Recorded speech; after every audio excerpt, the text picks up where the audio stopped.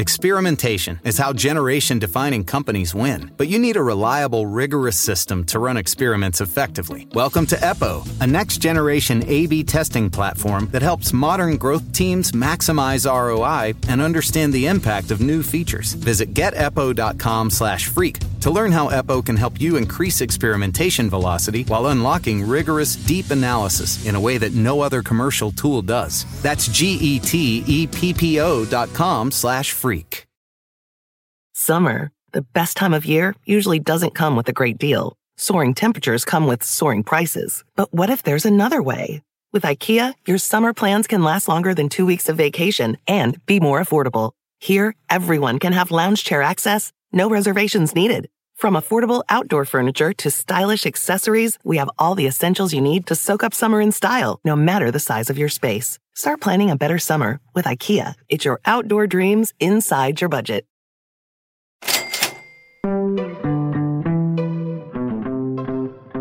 America is a dog-loving nation. Hard numbers aren't easy to come by, but it's estimated there are between 77 and 90 million dogs in the U.S., with roughly 40 to 50% of households having at least one. We also have a lot of cats, but dogs appear to be a bit more popular. The pandemic has brought even more dogs into our homes and made us even closer. So how well do you know your dog? We may think we know them pretty well, but the fact that they are so familiar can actually make it harder to see dogs as they really are. Initially studying dogs, having a familiar species as my chosen subject was a little bit of a deficit because people felt like dogs were already understood, right? I mean, hopefully we know something about them because they're living in our house and they're in my bed right now, and the thought was you don't really need research in this field. Alexandra Horowitz runs the Dog Cognition Lab at Barnard College in New York, which is part of Columbia University. She is the author of several books about dogs, the best known of which is called Inside of a Dog: What Dogs See, Smell, and Know. Here's one brief passage that we asked her to read, page 7 of the paperback, if you want to follow along. I've gotten inside of the dog and have glimpsed the dog's point of view. You can do the same. If you have a dog in the room with you, what you see in that great furry pile of dogness is about to change. Inside of a Dog was Horowitz's first book. It was published in 2009, and it was a significant bestseller. Now it's considered a classic. At least I consider it a classic. Go look at a dog. Go on, look. Maybe at one lying near you right now, curled around his folded legs on a dog bed, or sprawled on his side on the tile floor, paws flitting through the pasture of a dream. Take a good look. And now, forget everything you know about this or any dog. Today on Freakonomics Radio, we will take a good look at dogs, try to forget everything we know, and try to understand them from the inside out. It is another installment of the Freakonomics Radio Book Club, in which we interview the author of a noteworthy book and hear some of the best passages read aloud. You're going to like this one, I promise, even if you are a cat person.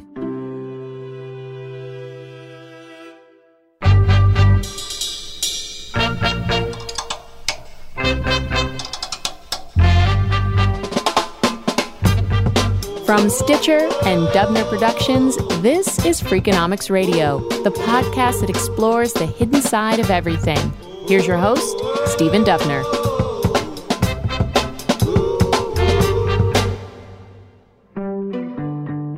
Alexandra Horowitz grew up in Colorado and always loved dogs, but it took her a long time before realizing she could study them for a living.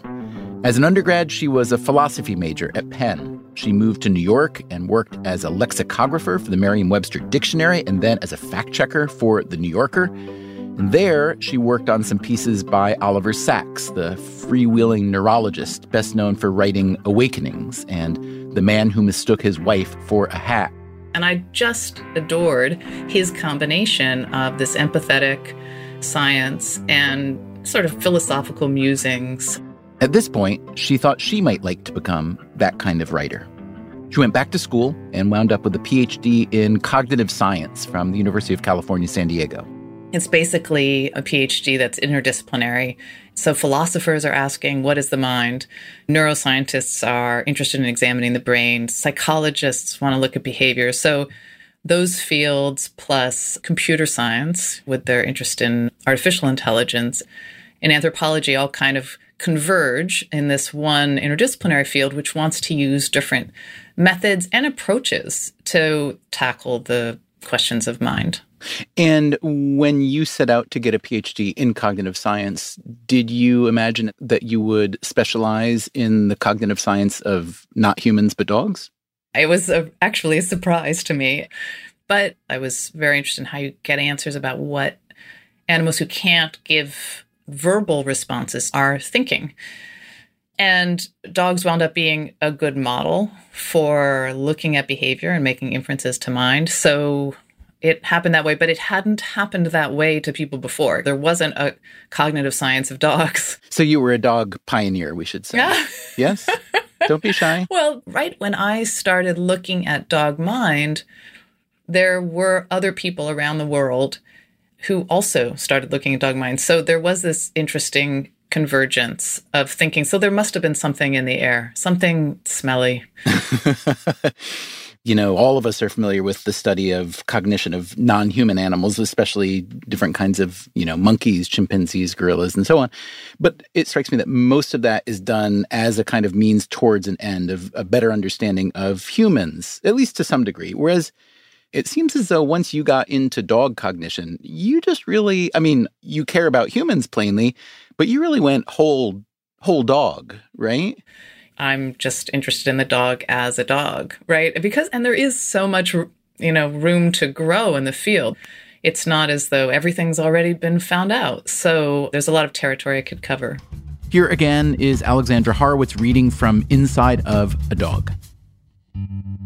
It perplexes me that some of the questions I have most often been asked about dogs, and that I have about my own dog, are not addressed by research. On matters of personality, personal experience, emotions, and simply what they think about, science is quiet. Still, the accumulation of data about dogs provides a good foothold from which to extrapolate and reach toward answers to those questions. The questions are typically of two kinds. What does the dog know? And what is it like to be a dog? So you start the book writing about dogs at play. Why is that? Is play really so central to dogness? One of the things I was super interested in was metacognitive states, like thinking about thinking, and theory of mind, thinking about myself and others' minds as having different information than mine. We definitely learn a lot about others' minds in social play. And so I thought, well, why don't we look at the behavior of social play of another animal and see if there's some of this complexity of like taking different roles, taking turns, and dogs just wound up being a really great subject to study because they're playing all the time. And hey, I could just go down to the dog park and suddenly I was researching my subjects. It almost seemed like a cheat. I will say it took me 6 months to come upon this realization that I should be studying dogs, even living with a dog and taking her to play a couple times a day. But I finally did.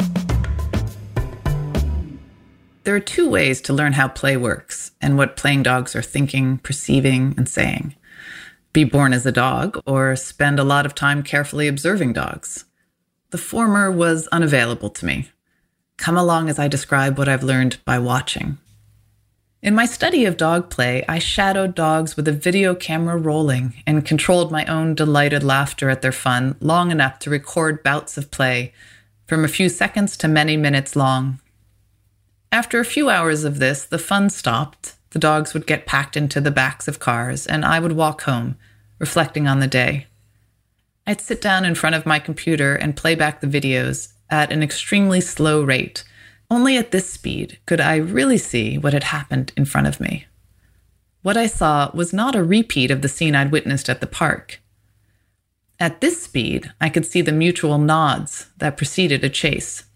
I saw the head jockeying, open-mouth volleys that blurred into unrecognizability in real time.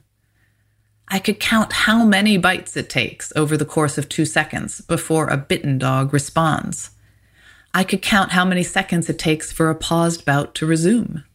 I also noted their postures, their proximity to one another, and which way they were looking at every moment. Then, so deconstructed, the play could be reconstructed to see what behaviors match what postures. So can you quickly describe, I guess, the status of dog research now versus, 20 or 30 years ago? I mean, there were no research groups studying dogs. And now there are dozens of dedicated dog cognition labs. I mean, it's all over the world. So there's a huge amount of research being produced. Now, not that you're the type of person to say, I told you so, but if you were, and you look back at the beginning of the peers or elders who discouraged or maybe even disparaged you for wanting to do serious cognitive science research on dogs who are so familiar and so on, if you were to want to rub it in a little bit now, what would you say would be the central findings or understandings of dogs that prove that they have been really worthy of serious study? It's not really like me to go back and rub their noses in it. And in fact, some of those people have come to study dogs themselves, so they already know the error of their ways. And I can just sit back satisfied in the knowledge that they had to have that realization. But I do think the dog's amazing social cognitive skills, their ability to kind of solve puzzles using others, thinking about others' minds, is one of the things that makes them extraordinary and something we didn't expect to see except for in other primates. And we don't even see it in all primates. So that's one thing. The other aspect is just the real interest in imagining a point of view which is not visually based. So let me ask you a quick SAT-style question. The sense of smell is to a dog as blank is to a human. Vision. They have this really dedicated instrument. Their nose, the very outside of their nose, is actually designed to catch a lot of odor molecules. It's moist. That helps doing that. The area in the back of their nose, the olfactory epithelium, that has the cells that translate this odor molecule into experience of smelling something, that area has hundreds of millions of cells in the dog. 300 million. Compared to a human? We have about 5 million cells. So does that mean they smell, quote, better than us, like 60-1, or does it not translate that easily? I think it's probably wrong-headed for me to try to translate it in terms of, they smell 100 times better than we do. But we do know in some cases they can smell many, many more minute particles of odorant than we can. Imagine if each detail of our visual world were matched by a corresponding smell. Each petal on a rose may be distinct, having been visited by insects leaving pollen footprints from faraway flowers. What is to us just a single stem actually holds a record of who held it and when. A burst of chemicals marks where a leaf was torn. The flesh of the petals, plump with moisture compared to that of the leaf, holds a different odor besides. The fold of a leaf has a smell, so does a dewdrop on a thorn. And time is in those details. While we can see one of the petals drying and browning, the dog can smell this process of decay and aging. Imagine smelling every minute visual detail. That might be the experience of a rose to a dog. Here's a small question with a perhaps gigantic answer, but why dogs? Why are they the animal that have become the primary human companion? It might be that dogs partly chose us, right? So somewhere out there's a wolf podcast, and they're saying, why humans? What was it about them? And they think, well, maybe humans were going somewhere. God, I want to hear that podcast so bad. Me too. But I think they partly chose us. There was a coincidence of mutual interest or mutual tolerance. And then there were some things about wolves' constitution that makes them good for pairing with us. So you want to make a dog. There are just a few ingredients. You'll need wolves, humans, a little interaction, mutual tolerance, mix thoroughly, and wait, a few thousand years. Or, if you're the Russian geneticist Dmitry Belyaev, you simply find a group of captive foxes and start selectively breeding them. In 1959, Belyaev began a project that has greatly informed our best guesses as to what we believe the earliest steps of domestication were. Instead of observing dogs and extrapolating backward, he examined another social canid species and propagated them forward. Though Vulpes vulpes, the silver fox, is distantly related to wolves and dogs, it had never before been domesticated. Despite their evolutionary relatedness, no canids are fully domesticated other than the dog. Domestication doesn't happen spontaneously. What Belyaev showed was that it can happen quickly. Beginning with 130 foxes, he selectively chose and bred those that were the most tame, as he described it. These tame foxes were allowed to mate. The tamest of those were mated when they were old enough, and their young. After 40 years, 3/4 of the population of foxes were of a class the researchers called domesticated elite, not just accepting contact with people, but drawn to it. He had created a domesticated fox. Incredibly, by selecting for one behavioral trait, the genome of the animal was changed in a half-century. And with that genetic change came a number of surprisingly familiar physical changes. They have floppy ears and tails that curl up and over their backs. Their heads are wider and their snouts are shorter. They are improbably cute. When you write about why dogs fit so well with humans, you also make the point that physiologically they're not that unlike us. I mean, they are quadrupeds, but, they face forward. They don't hop or slither or whatever. They walk with us, things like that. And there are a lot of things, absolutely, just about them that appeal to us. These are furry animals that have a face, which is somewhat recognizable, right? And in fact, as we've bred dogs, we've made them even more recognizable with flatter faces, sort of more primate-like. And then they had this feature, at least somewhere along the history of domestication, that they would look us in the eyes in a way that actually wolves don't usually do with each other unless they're threatening each other. But that is super meaningful for us. With dogs, it's quite normal that a dog will sit there as you talk to them and look at you with their head cocked. In part because they actually do pay attention to us, don't they? Yeah. I mean, not always with understanding, but certainly they're paying attention to us. We are important to dogs. And I guess we like that feeling. You write that dogs are intuitive anthropologists, that they pay attention to us and continue to do so even after the novelty wears off. Unlike many humans, you point out, who kind of stop paying attention to all but the biggest changes or the noisiest signals. So does this mean that on some level dogs are kind of more, I guess the phrase these days is lifelong learners than many or most humans are? I do consider them little anthropologists in the room watching our behavior and learning. We all get adapted to familiar environments and notice differences. That's how the mechanism of attention works with us, and that's what it's for.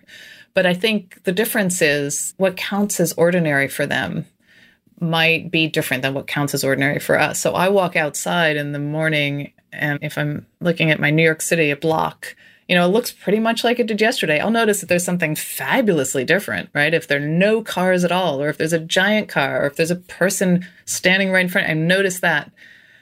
But that's not what the scene is for the dog every time the dog comes outside, right? It's a totally rewritten scene. All sorts of things have happened that have left sort of smell traces. For instance? Well, people have come by, animals have come by, garbage has been deposited, the air has changed, maybe the weather has changed, and that's brought scents from other places. Barometric pressure actually leads to an olfactory difference in the air. Oh, really? Well, have you ever gone outside before a thunderstorm? You're like, it smells like rain. Once in a while, but I've been outside with my dog and she didn't want to go far from the apartment at all. Like we'd be going into the park off the leash and she just didn't want to go. And we went home and 15 minutes later it rained and I had no idea it was going to rain. Right. Well, first of all, you just weren't that perceptive, probably, Stephen. But to give some credit to your dog, I do think that what happens when barometric pressure changes, and that happens, well before the storm's about to come, is that if the pressure lowers, then smells that are in the ground can kind of come into the air. And many dogs are not fond of the rain, yes? I don't know. I don't think that's necessarily true. There's variance in personalities, even variance within a breed. I would not say dogs don't like the rain in general.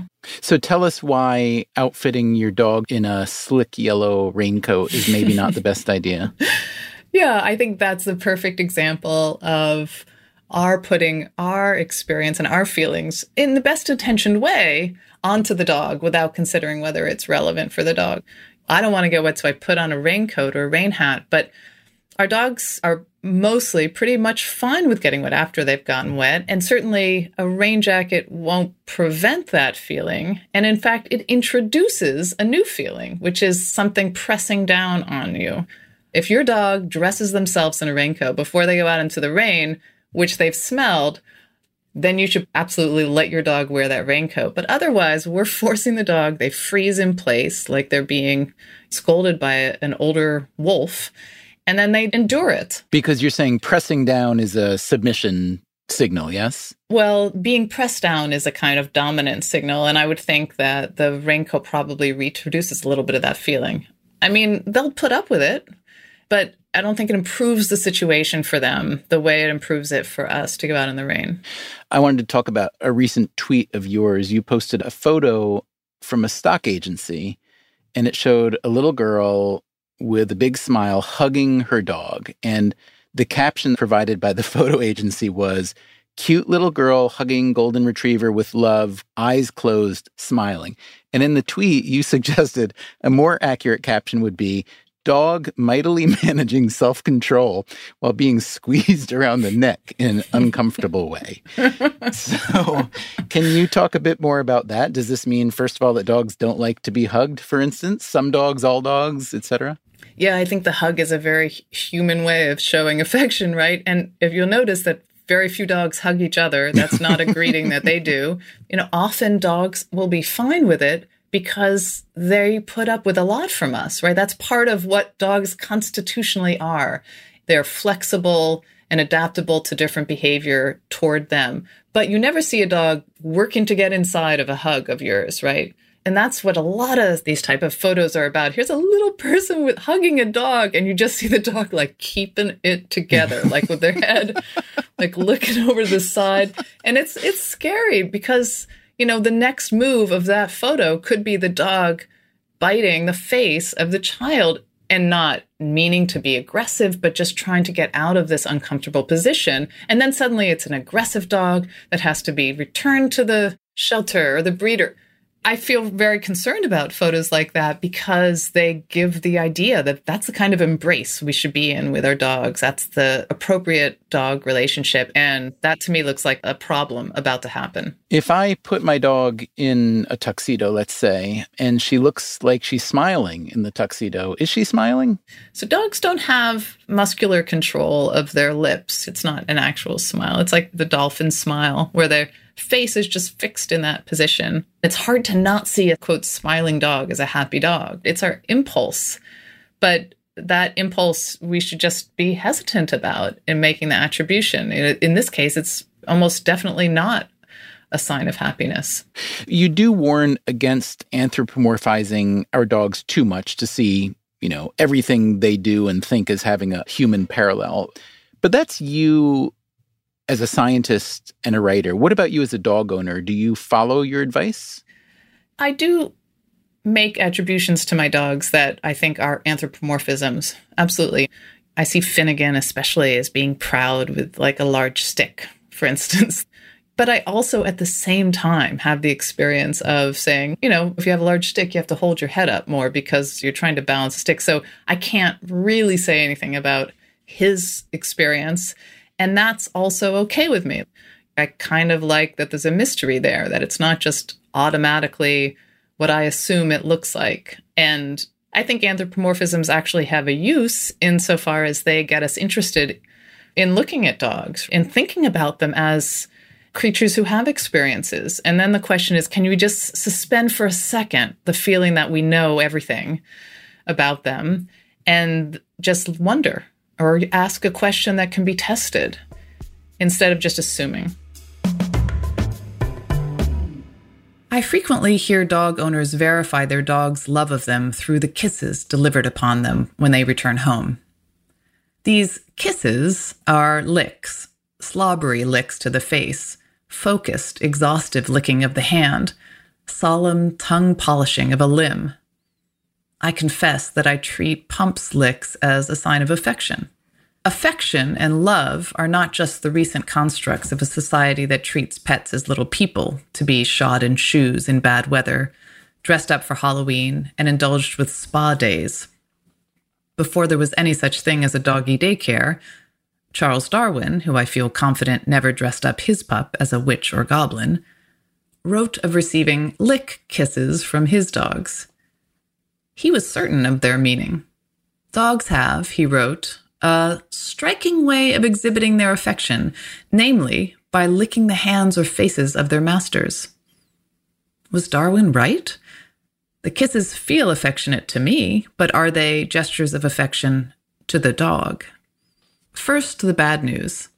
Researchers of wild canids report that puppies lick the face and muzzle of their mother when she returns from a hunt to her den, in order to get her to regurgitate for them. Licking around the mouth seems to be the cue that stimulates her to vomit up some nicely, partially digested meat. How disappointed Pump must be that not a single time have I regurgitated half-eaten rabbit flesh for her. Now, the good news. As a result of this functional use of mouth licking, kisses, to you and me, the behavior has become a ritualized greeting. In other words, it no longer serves only the function of asking for food. Now it is used to say hello. Dogs and wolves muzzle lick simply to welcome another dog back home and to get an olfactory report of where the homecomer has been or what he has done. Since these greeting licks are often accompanied by wagging tails, mouths playfully open, and general excitement, it's not a stretch to say that the licks are a way to express happiness that you have returned. You do write about this one experiment, I'm pretty sure it was not one of yours, designed to tease out how dogs respond in an emergency, where the owners were instructed to fake a heart attack or to pretend to have a bookshelf collapse on them. And you note that the dogs didn't really do that much to signal for help. But you've also told us in the book that dogs sense a great deal about our inner lives by observing our behavior and also by sniffing out our excretions, our sweat and testosterone and maybe cortisol, whatever. So I wondered, in an experiment like that, if the humans are faking it, wouldn't the dogs kind of know they're faking it, or at least not be concerned that it's real? Yeah, I think that's a really good complaint about the experiment. And those experimenters, I think, realized it after the fact that, oh, well, maybe the dog wasn't responding because the person didn't smell like they were stressed or were having a heart attack. So why should the dog respond? Another part of it is, even if they're really sensitive to our physiological or behavioral changes, which I think they are, that doesn't mean they always know the meaning of those changes. So, a dog who comes to me if I'm crying isn't necessarily doing the same type of thing that a person is if they come to me when I'm crying, as a comfort. The dog may in fact be a comfort, but what the dog definitely knows is, I'm doing something different. I'm making a lot of noise. I probably smell different. Let's go see what's going on here. And so in the emergency example, even if they had succeeded at that test, it wouldn't make sense to me to say, oh, that's because the dogs understand that there's an emergency situation. This type of research was generated from the kind of hero dog narration where you read about in the news a dog that pulled 3 children from the water, where they were drowning. And you think, oh my God, it's amazing. I love that dog.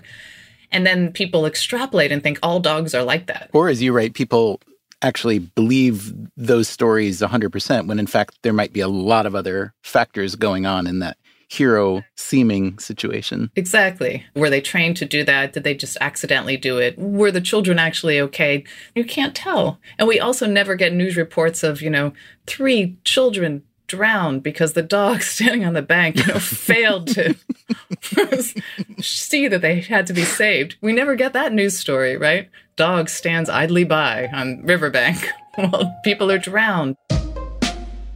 Coming up after the break, we all know some dog breeds are naturally aggressive, right? No, breeds are not naturally aggressive, period.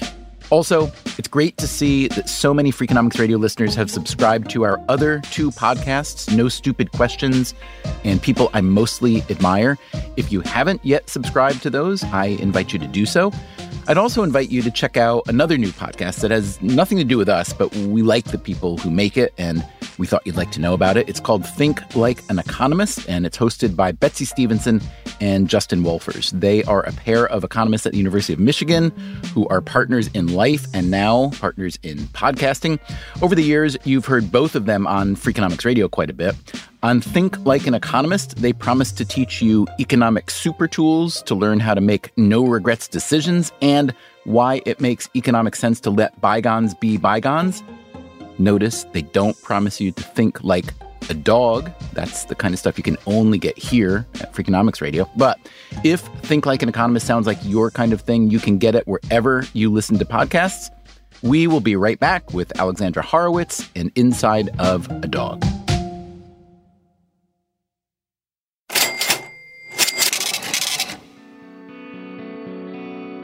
Today, we've been getting Inside of a Dog with Alexandra Horowitz, a cognitive scientist at Barnard College whose first book is called Inside of a Dog. It turns out we make a lot of assumptions about dogs that are half true at best. We took a microphone out to the streets of New York to ask some people with dogs what they know or think they know about how their dogs think and behave. Why, for instance, dogs urinate where they do. Here's one response we got. They're marking their territory. That's like their whole... They're kind of like putting little flags around the neighborhood to let people know that it's theirs. And what's Alexandra Horowitz think of that explanation? It's totally right to think of the marking behavior, just peeing a little bit on lots of different things, as leaving little flags. It's sort of like little calling cards that say, me, me, me. But it's not territory, right? I mean, if dogs were really marking their territory, we'd expect that they go around the perimeter of your apartment or house and are marking every spot along the wall because that's their territory. Instead, it's just leaving information about themselves in places that other dogs can sniff it. Alexandra, if I may, I'd like to ask you about another behavior my dog does, because I'm sure you never get people asking you questions about their own dog's behaviors. I'm going to play a piece of tape. You will hear 2 sounds on this tape. One of the sound-making objects on the tape is my dog, and the other, well, it's easily recognizable. Here we go.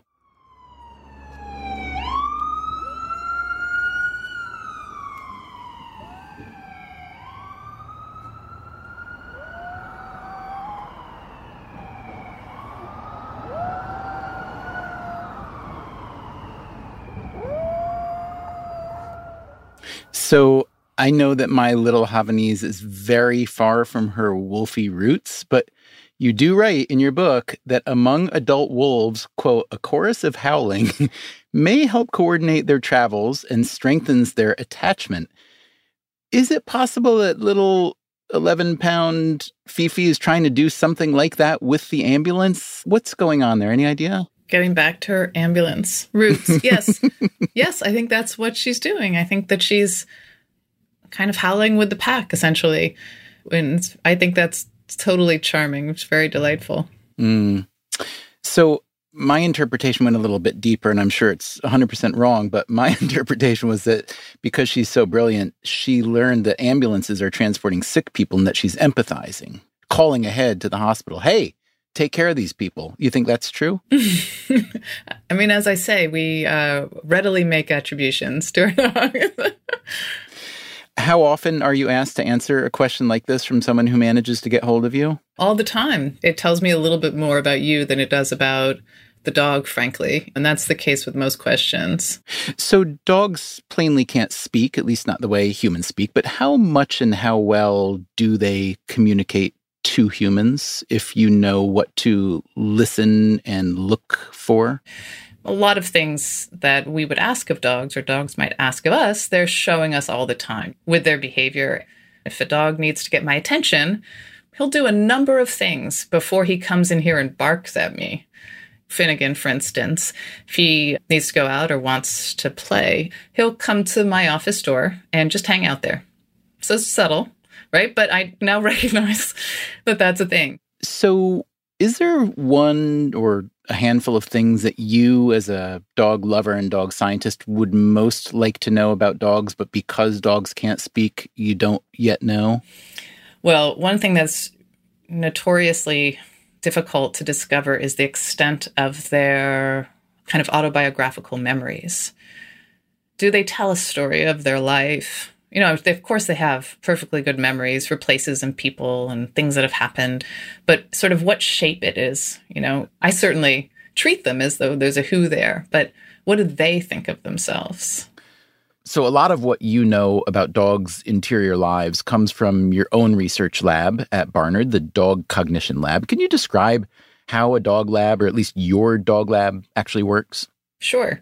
Mine might be a little bit unusual in that there's not a lab that's constantly staffed. We work together through the course of a year on one or several studies en masse. So we're spending the year developing an idea that we want to test, developing a methodology with which to test it, recruiting subjects, and then having people come in with their dogs to run them through the experiments. So the dogs are not living there? No dogs are kept at the lab. It sounds like we must have dogs in cages stacked on top of each other. All of our dogs are owned dogs. Most of them are New York City dogs, but sometimes people drive in from hundreds of miles away to be part of the study, and they come with their people. The person is in the room with the dog.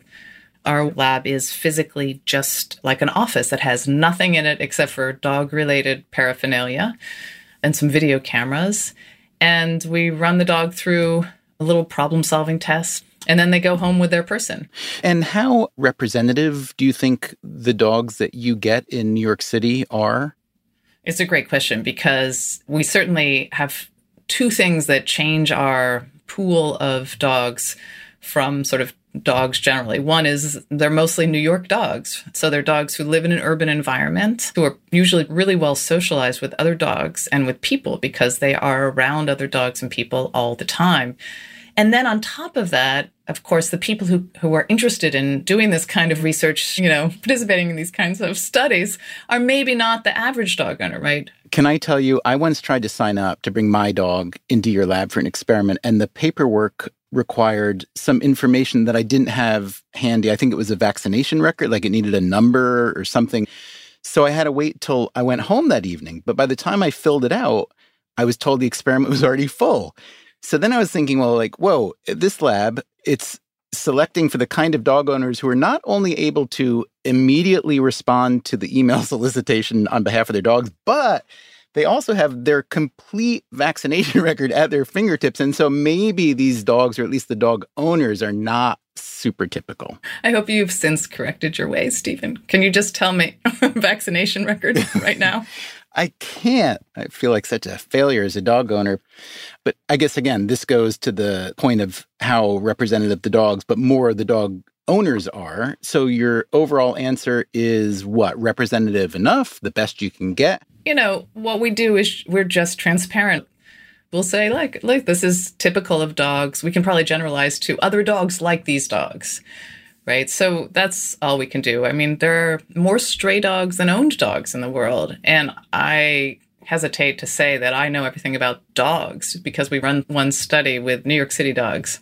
So in some ways, this is a parallel to a lot of different kinds of research that's been done over the years. You know, a great deal of what we know about psychology and even economics in an experimental setting comes from basically college undergraduates at big research universities and so on. So do you feel like there is any major component of dog cognition that you haven't really gotten to yet because you're mostly studying city dogs? I think if I really want to have a sense of dogs' perception of the world through smell, which is one of my great interests, I have to get the person out of there a little bit. I mean, it would be more interesting to study dogs who don't have a person dragging them by the leash and don't restrict, where they can go, but just dogs being dogs and really track what they know by smell. Because people really restrict and control their dog's environment. And so you do get this kind of adulterated subject at some level. Again, that itself is interesting, right? These dogs don't quite exist independently of the relationship with their people. So we intentionally include the people in our studies. But you're not getting the dog qua dog. That's right. And I would be interested in that for sure. So some dog breeds are thought to be naturally aggressive. Pit bulls and Rottweilers and Dobermans. Are they? No, breeds are not naturally aggressive, period. And, the pit bull is the current bête noire. They have a horrible reputation. Aggression is more complicated than that. Does aggressive mean that they bark at things that arouse them, that stimulate them? Does it mean that they attack somebody? What counts as aggressive behavior is really changed according to context. So, for instance, the reason that dogs like German Shepherds were thought of as aggressive for so long is because they were used to attack, to bite people, to catch people. But is the breed therefore always more aggressive? No, those dogs were trained to do that behavior. Wouldn't naturally have done that behavior. And there was nothing about the breed, which is different. So I think it's how we've used dogs that's led to their being tainted as aggressive. And then they can't ever get rid of that handle. And then it becomes a self-fulfilling prophecy, or it becomes a selection issue. People who want aggressive dogs get those breeds and teach them to be aggressive, you're saying? At some level. And it's also confirmation bias, where we remember the cases of a pit bull who attacked a woman in the face or killed a child or another dog. And we don't remember the case of the golden retriever, say, who bit a child in the face, because we want it to be as simple as some breeds are aggressive and some breeds are not. But it's not that simple.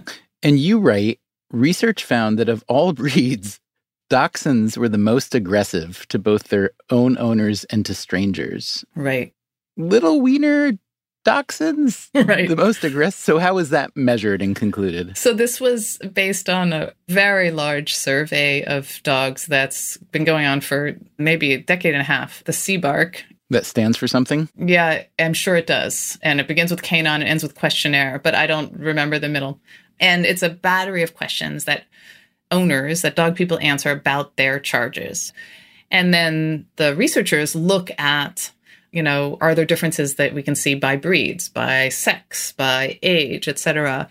And they found that in terms of owner-reported aggressive acts, things like barking, biting, snarling, growling, Dachshunds showed far more than the other breeds. And then if you go around looking at Dachshunds and thinking, are you an aggressive little dog? They're probably barking at you. Now, are they in fact aggressive in this other way we mean? Like, can they hurt me? You can pick up the Dachshund, stash them in your tote bag, and then they're not aggressive anymore. That's harder with the German Shepherd. So should we conclude that it's good that Dachshunds aren't much bigger, in which case they could do damage, or should we conclude that Dachshunds are aggressive because they're small and they just need to kind of make themselves known? It would be terrifying to imagine a really large Dachshund, wouldn't it? It'd be like one of those stretch SUV limos that you see on prom night. I think that would be a failure as a breed.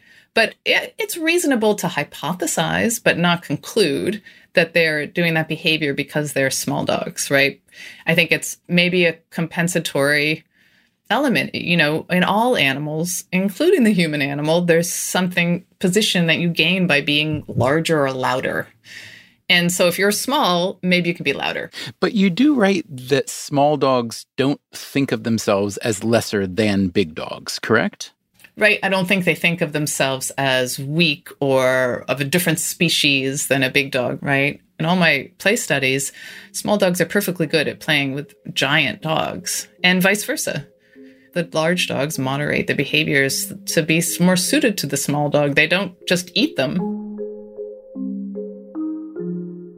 When you think about the symbiosis of the dog-human relationship, who do you think gets the better end of the deal?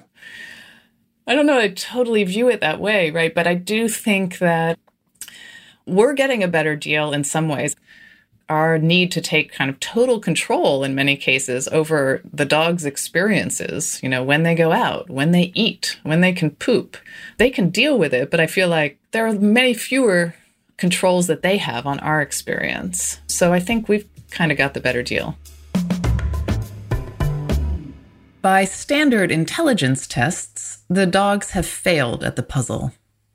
I believe, by contrast, that they have succeeded magnificently. They have applied a novel tool to the task. We are that tool. Dogs have learned this, and they see us as fine general purpose tools too, useful for protection, acquiring food, providing companionship.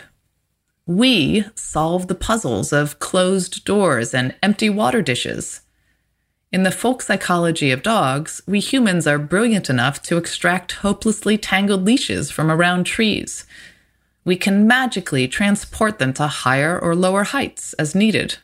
We can conjure up an endless bounty of foodstuffs and things to chew.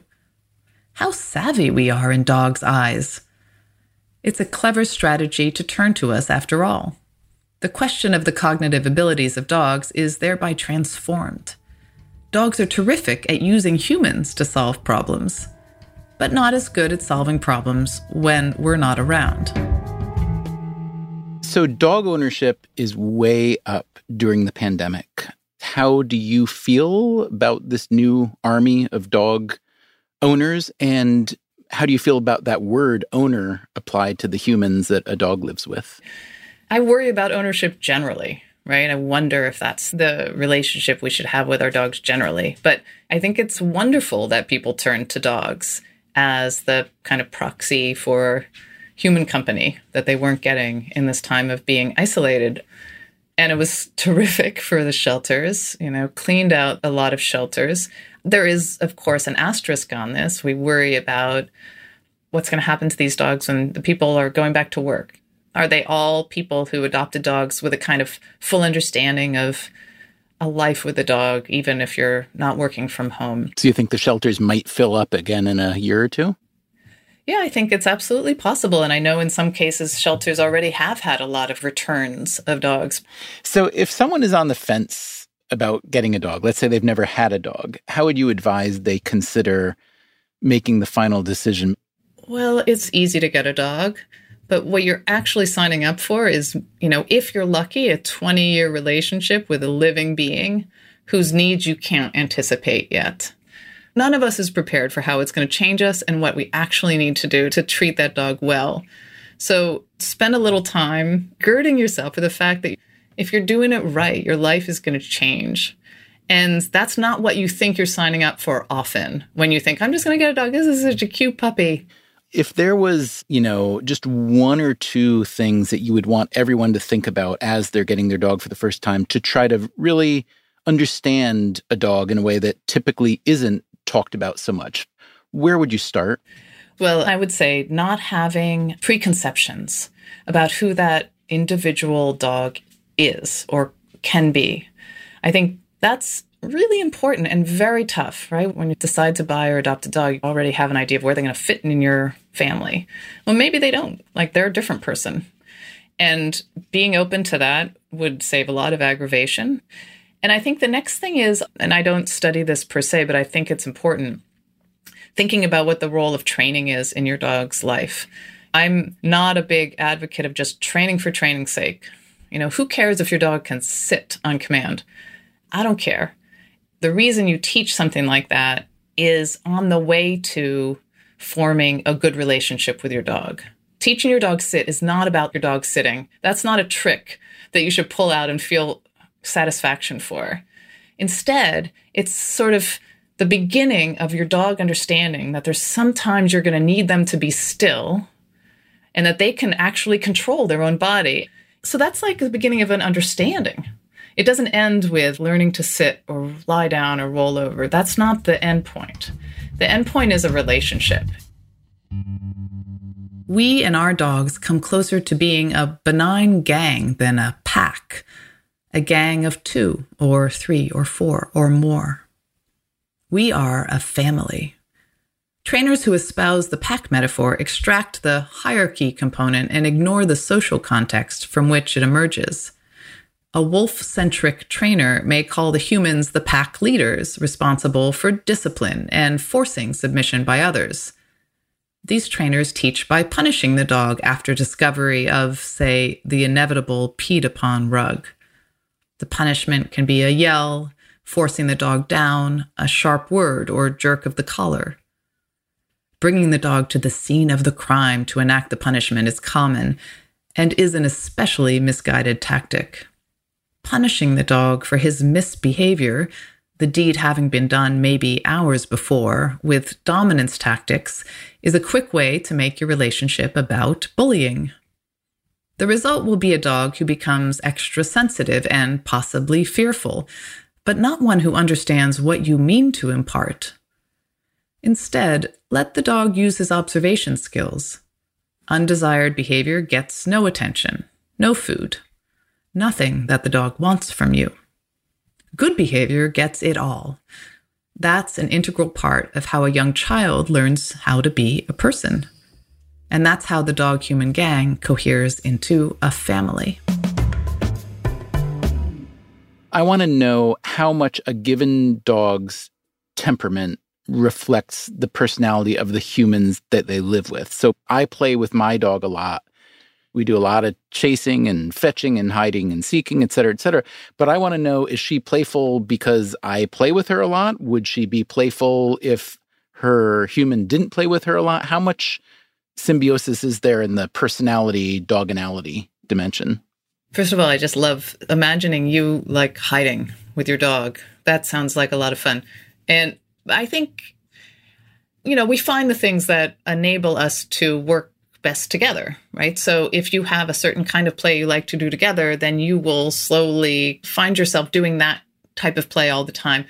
Did it happen in you first? Is it constitutional of you, or did it happen in her first? Was it constitutional for her? I don't think that's the right question, really. You can really just talk about you're playful together in this dyad. Would she be as playful with another person or dog? I don't know, because it isn't necessarily just a part of her. It's part of her you, right? And I think that's what's interesting about dogs, unlike other animals, is that there's a way that we're really appended together. And you almost can't talk about the owned dog in separation from the person.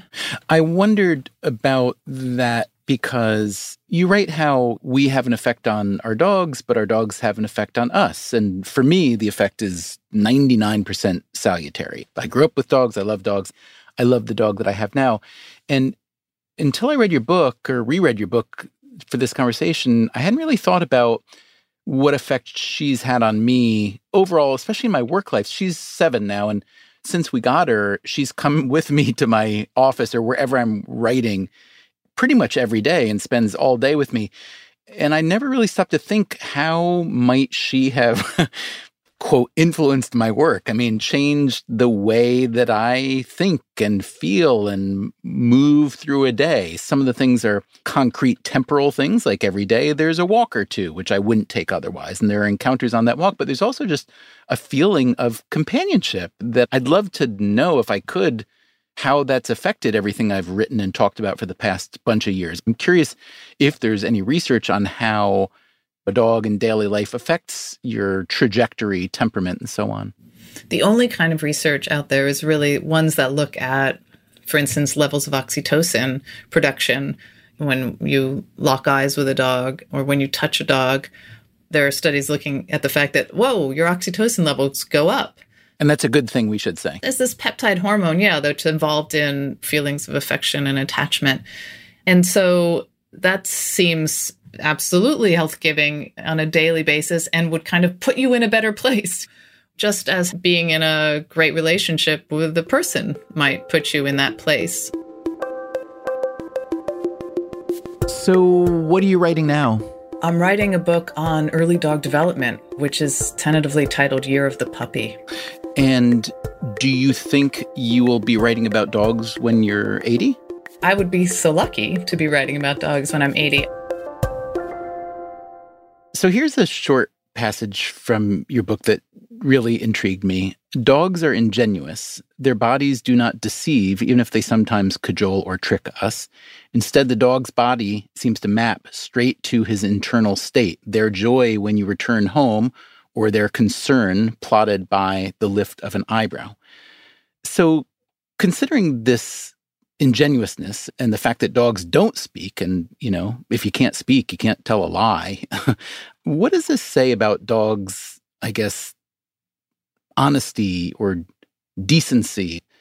Does it suggest that we should all, on that level, strive to be a little bit more dog-like? I do think they are fundamentally decent. It's the perfect word to describe dogs.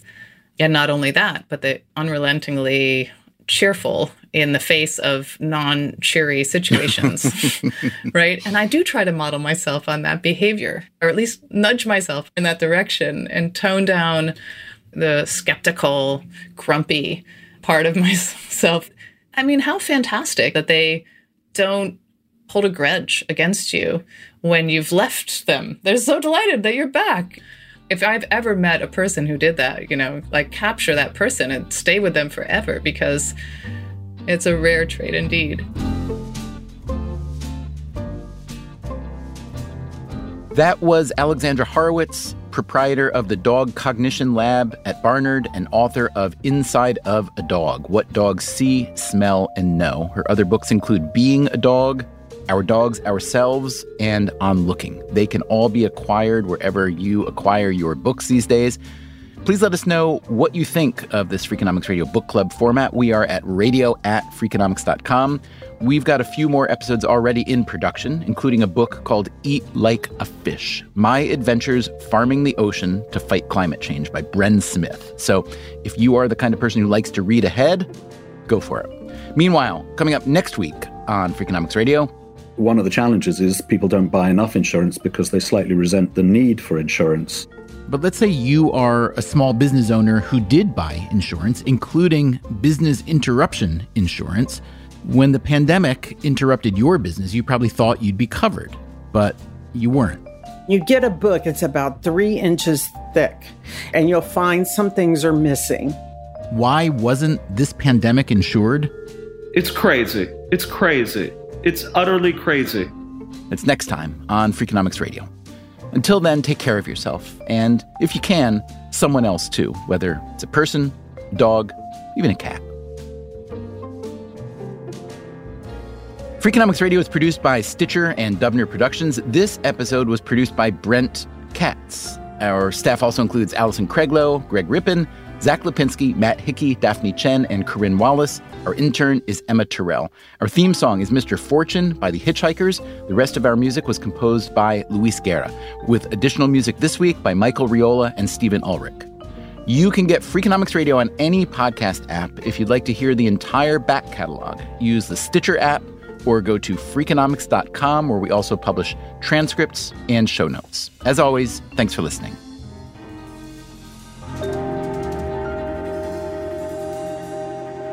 So for the people who can't handle a dog, just get them a cat?